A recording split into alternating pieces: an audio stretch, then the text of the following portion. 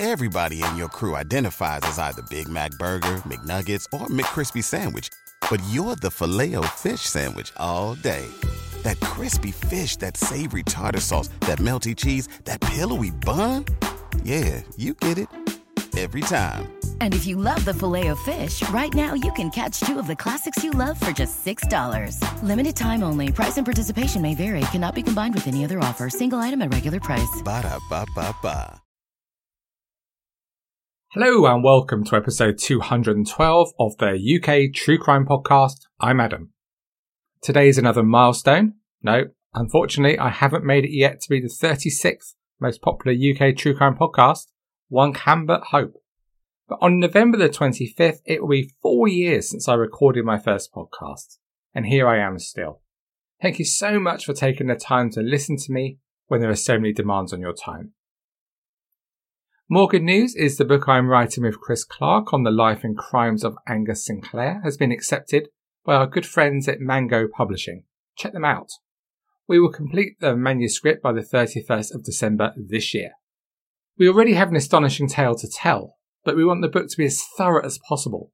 So if you have any information at all about Angus Sinclair, do please contact me in confidence via any of my social channels. Today's story is from Northern Ireland during the Troubles. It's a heartbreaking tale of murder and loss. But before we get to that, a huge thank you to all my supporters on Patreon, especially the new members of this most exclusive club. That is Joanne Offord, Hans Gruber, Steve Daly and Laura West. Thank you all so much for your support. Why not buy the true crime fan in your life the gift of an annual Patreon membership? Gosh, should I really just say that? For about £20 a year. You still have 2 months free if you buy it now. Just head to patreon.com/UKTrueCrime. This episode is brought to you by Best Fiends. Have you played this game yet? I might only be on level 91, but I already love Best Fiends, as it's a casual game that you can just play when you have a few minutes free. I play it when I'm waiting to pick my children up from various activities. It's great, as you don't need internet connection. I played earlier today for 20 minutes when I was waiting to pick my dog up from the vet, socially distanced of course in the waiting room. I really enjoy the challenging puzzles and the gameplay is awesome, with amazing characters who you collect during the game and who can be used strategically later on. Like me, I guarantee you'll love the vibrancy of the colour quality of the game design, which is always a huge deal for me. So why not come and join me on Best Fiends? Engage your brain with fun puzzles and collect tons of cute characters.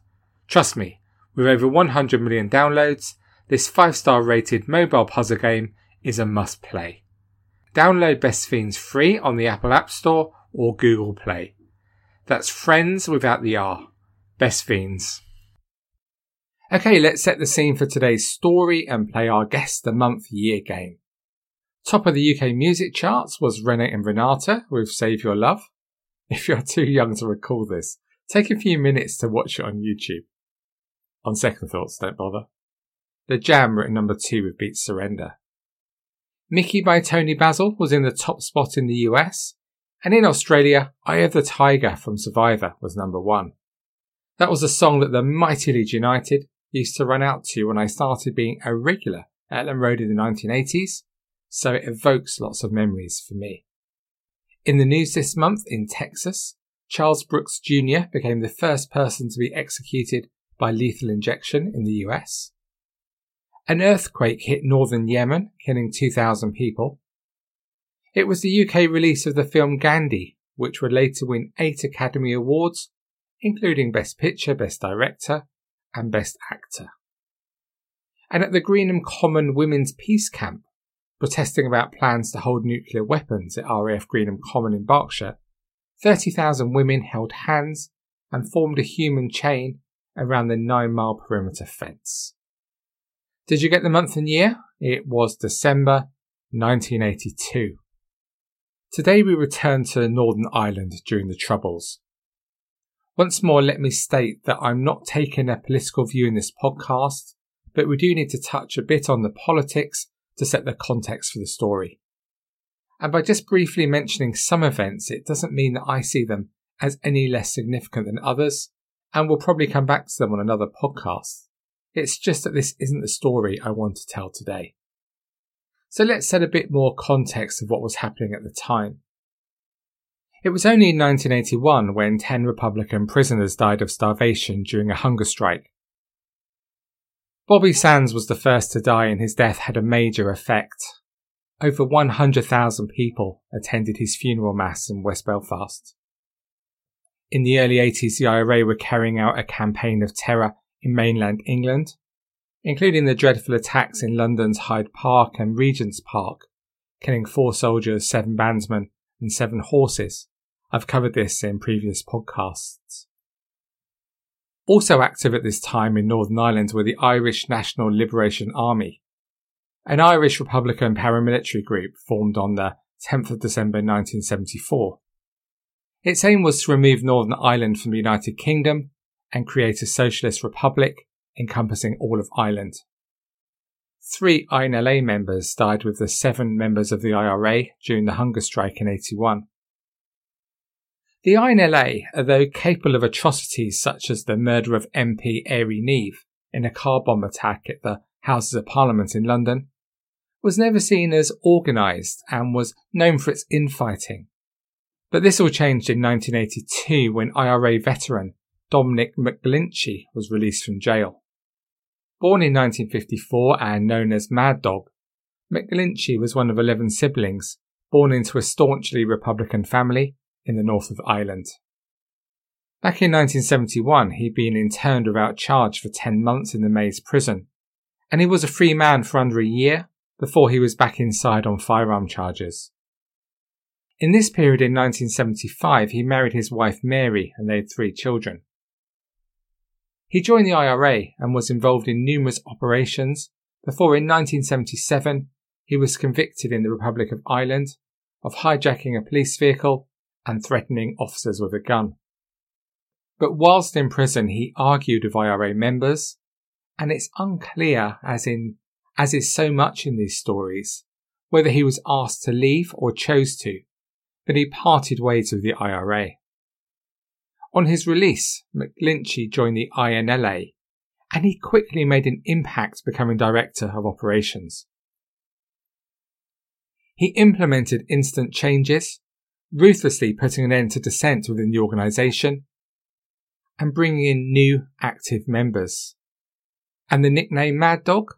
Well, that was for his absolute ruthlessness, which we will hear about in today's story. Ballykelly is in County Londonderry in Northern Ireland, around 50 miles east of Derry, with a population of just over 2,000. The site, formerly known as RAF Ballykelly, was handed over to the British Army as Shackleton Barracks on the 2nd of June 1971.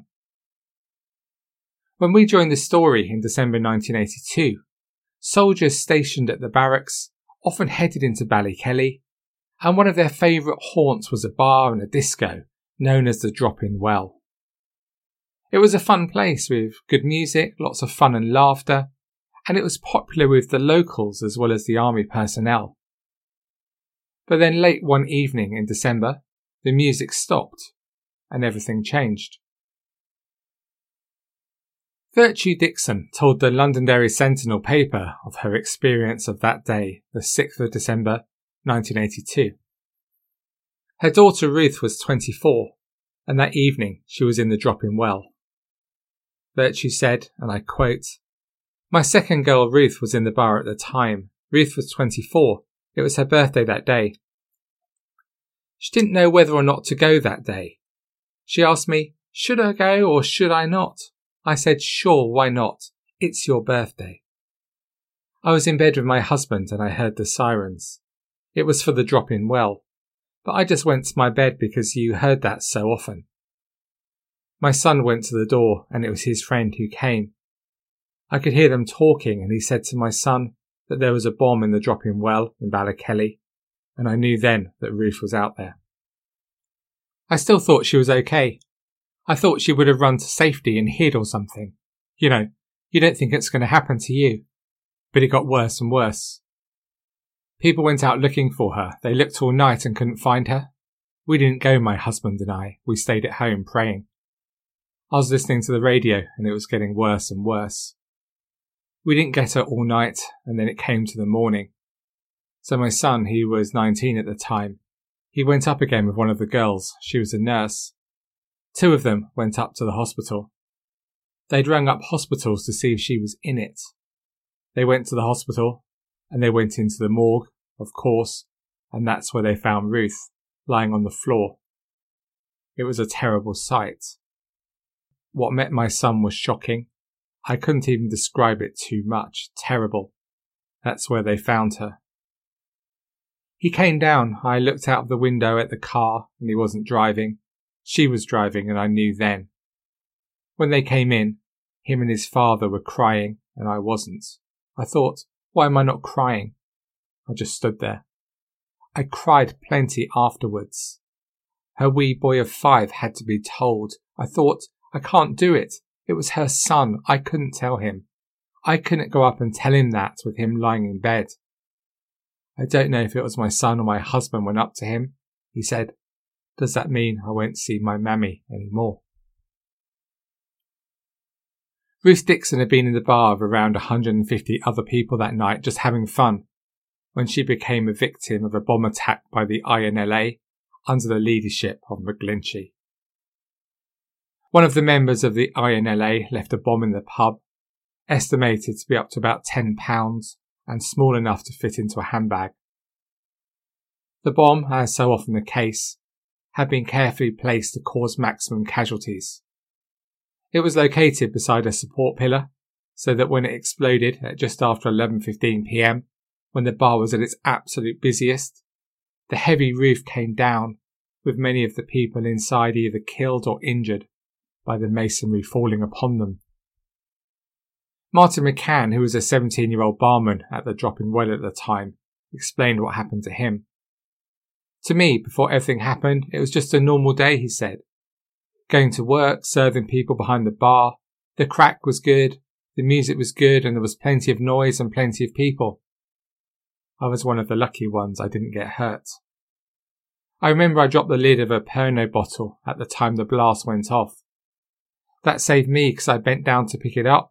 I didn't see anything, only the flash. That's all I can remember at the time, being put through to the kitchen and then the darkness and flickers of flame. The noise was deafening. My ears were ringing with the explosion. The manager of the Droppin well, Peter Cook, had just popped out on an errand a few moments before the bomb exploded. When he returned, he was faced with a terrible scene, and he described the devastation that he saw following the bomb, saying, "It was chaos, bodies lying everywhere, people screaming. I've never seen a sight like it in my life." Even the most hardened member of the emergency services wasn't prepared for the sights, smells and noises that greeted them as they tried to rescue survivors, with the last living person pulled from the rubble at 4 a.m. But not all of those who had lost their lives were removed from the scene of horror until about 10:30 the next morning. And in the cold light of day, the final toll was devastating, with 6 civilians and 11 soldiers losing their lives and many more injured, some with life-changing injuries. And for just being in a bar relaxing and having fun.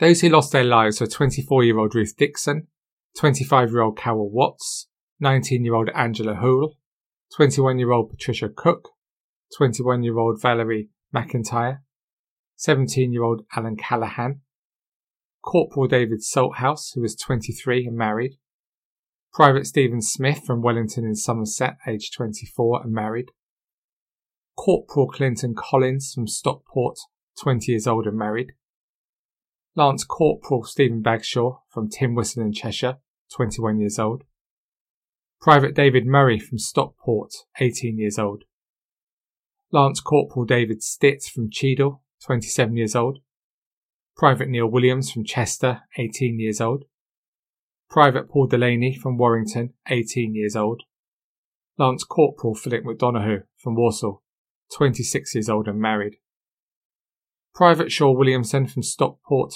21 years old, Private Terence Adam from Sydenham Hill in London, 20 years old, All those unfulfilled lives taken, and their lives of their families and friends devastated.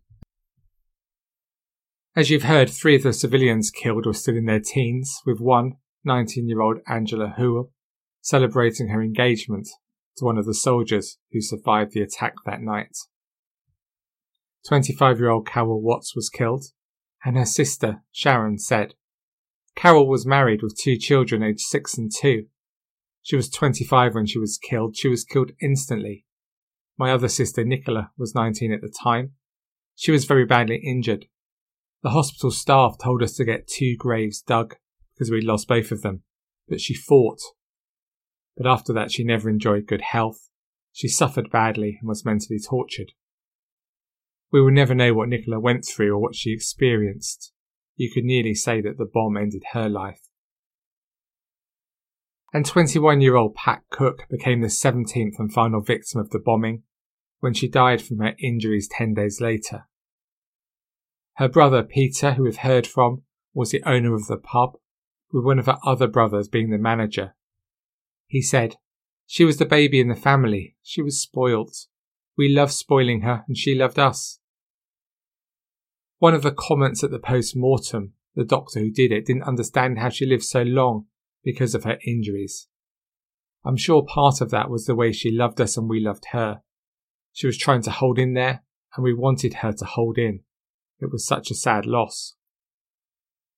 And their dad was the local undertaker who helped bury many of those killed at the Droppin well. The small community was just devastated by this atrocity. 11 of the soldiers who died were from the Cheshire Regiment, 2 from the Army Catering Corps and 1 from the Light Infantry. Bob Stewart, now an MP, was a company commander in the Cheshire Regiment at the time, and he lost 6 soldiers from his company. He was quickly at the scene and later said, "It was deadly silent and very black. As I shone my torch I could see people who were either dead or dying. I had to not only be the incident commander through the night, but it took me 6 hours to identify my men. I then had to bring them home." Suspicion for the attack naturally fell on the IRA, but they condemned the bombing, saying that they would not have launched an attack that would have a high risk of civilian casualties. And shortly afterwards, the INLA issued a statement of responsibility saying the following: "We believe that it is only attacks of such a nature that bring it home to people in Britain and the British establishment. The shooting of an individual soldier for the people of Britain has very little effect in terms of the media or in terms of the British administration." In their statement, they also described those civilians killed as consorts. And in a later interview about the attack, McGlinchey attempted to justify the unjustifiable by saying that the Droppin well's owner had been warned 6 times to stop offering entertainment to British soldiers, and that the owner, and those who socialised with the soldiers, I quote, knew full well that the warnings had been given and the place was going to be bombed at some stage. The attack at the Droppin well escalated Dominic McGlinchey to one of the most wanted men in Britain, and the security forces were under pressure to find him. And on the 12th of December 1982, just 6 days later, they thought they had. According to the Royal Ulster Constabulary, RUC, they believed that McGlinchey was being taken across the border to the south of Ireland. The car they believed he was in went through a roadblock and they opened fire. There was no sign of McGlinchey, but 2 members of the INLA were killed when their car was fired at. The dead men had, allegedly, been seen with INLA leader McGlinchey in the Republic earlier in the day. They were 21-year-old Roddy Carroll, and claimed by security forces as the INLA's top gunman in Armagh, along with 30-year-old Seamus Grew. Seamus was married with a family, and it was suggested that he was in charge of military operations for the INLA. Neither man was armed when they were killed. The RUC press statement said that the 2 men had been in a car that had been driven through a police checkpoint, and that the vehicle had been chased at speed before being forced to a halt. The driver jumped out of the vehicle and the police, believing they were about to be fired on, themselves opened fire. Both occupants were shot. But many in Northern Ireland were angered by these killings, and members of the Roman Catholic clergy were demanding an independent inquiry. Sinn Féin, the political arm of the IRA, accused the police of carrying out summary executions. I'll let Guardian journalist Ian Cobain explain what happened next in his own words. RUC Constable John Robinson was charged with the murder of Seamus Grew. The prosecution case was that he'd emptied his pistol into Carroll from a few feet, reloaded, walked around the car to where Grew was climbing out, and shot him from a distance of a few inches. Although Constable Robinson was cleared, as he believed his life to be in danger, his trial did not run smoothly. He admitted in court he had not told the truth when interviewed by detectives investigating the shooting. He told the judge that senior officers had ordered him to give a false account in order to conceal that the dead men had been under surveillance by an army unit, and also to hide the fact that intelligence about them had been supplied by a special branch informer. Furthermore, Robinson said, there had been no roadblock and no high-speed chase. The deaths of these two men and others were investigated by John Stalker as part of his investigation into an apparent state shoot-to-kill policy in Northern Ireland, where many Republicans believed that the British Army and the RUC were operating a shoot-to-kill policy where suspected terrorists were deliberately killed without any attempt to arrest them. Stalker was removed from the inquiry before publishing his findings, and the inquiry was then headed by Colin Sampson of West Yorkshire Police, but his findings were never made public. No inquest has ever been completed into either of these two deaths, and it's understandable why many feel there was a major cover-up. But the details of this are for another podcast to this one. As an aside, Sean Grew's brother, Desi, was a member of the IRA killed by the SAS in 1990, as he and another man went to recover AK-47s from an agricultural shed, unaware it was under surveillance. Just weeks before he died, Grew had said he wanted to be buried alongside his brother if anything happened to him, and he was buried at Armagh City Cemetery in October 1990 alongside Seamus Grew. An inquest into his death found the SAS had used reasonable force during the operation, and that the IRA men's own actions had contributed to their deaths. Going back to the attack at the Droppin well, the investigation into what had happened in the bombing found out that the attack very nearly never took place. Just the day before, an INLA member and his girlfriend were sent to a safe house in County Donegal to pick up a charger for the bomb. When they arrived, there was nothing for them to collect. But later that day, the INLA man returned to the property where the charger was now ready for him to pick up. He then took the charger back to Derry, where the bomb was being prepared. In June 1986, 4 members of the INLA, 2 men and 2 women, all from Derry, were jailed for life for the attack. They were 29-year-old Helen Semple and her partner, 25-year-old Eamon Moore, and 40-year-old Anna Moore, and her 19-year-old daughter Jacqueline's 40-year-old boyfriend, Patrick Shotter. Jacqueline Moore was sent to prison for 10 years for manslaughter, although she was described by detectives as, I quote, a somewhat immature, simple, and giddy-minded young girl. During the court case, Anna Moore made clear that the INLA were absolutely aware of the possibility of significant civilian casualties.